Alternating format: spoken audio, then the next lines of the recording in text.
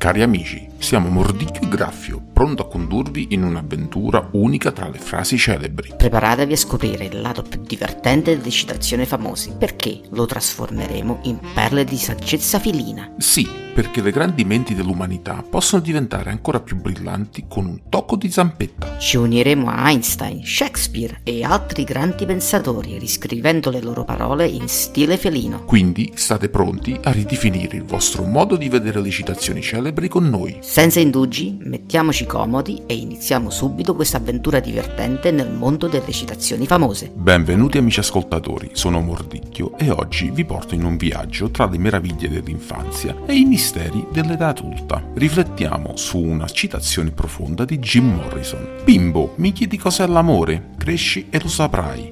Bimbo, mi chiedi cos'è la felicità? Rimani bimbo e lo vedrai.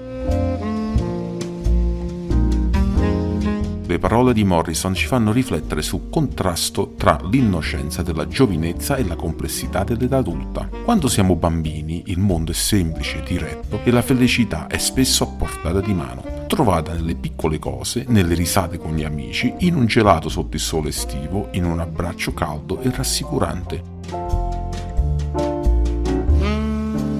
Ma cosa succede quando cresciamo? L'amore, un concetto così sfuggente e complicato, diventa una parte intrigante della nostra vita. Con l'età veniamo introdotti alle sue sfaccettature, alle gioie, ai dolori, alle sfide e ai trionfi. Lo capiamo in profondità, lo viviamo con intensità, ma spesso a un prezzo.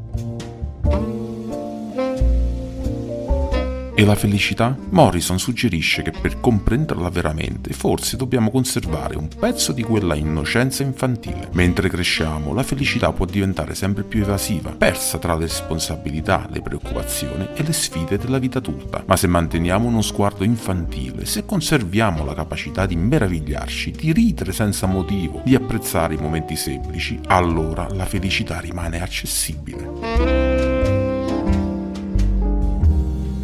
Vi invito, cari ascoltatori, a riflettere sulla nostra percezione dell'amore e della felicità. Come è cambiata nel corso degli anni? E c'è un pezzo di quella semplicità infantile che potete ancora riscoprire e abbracciare? Grazie per avermi dedicato il vostro tempo oggi, sono Mordicchio e vi auguro di trovare la felicità nelle piccole cose e di vivere l'amore con tutto il cuore, mantenendo sempre un pizzico di quella preziosa innocenza infantile. Alla prossima!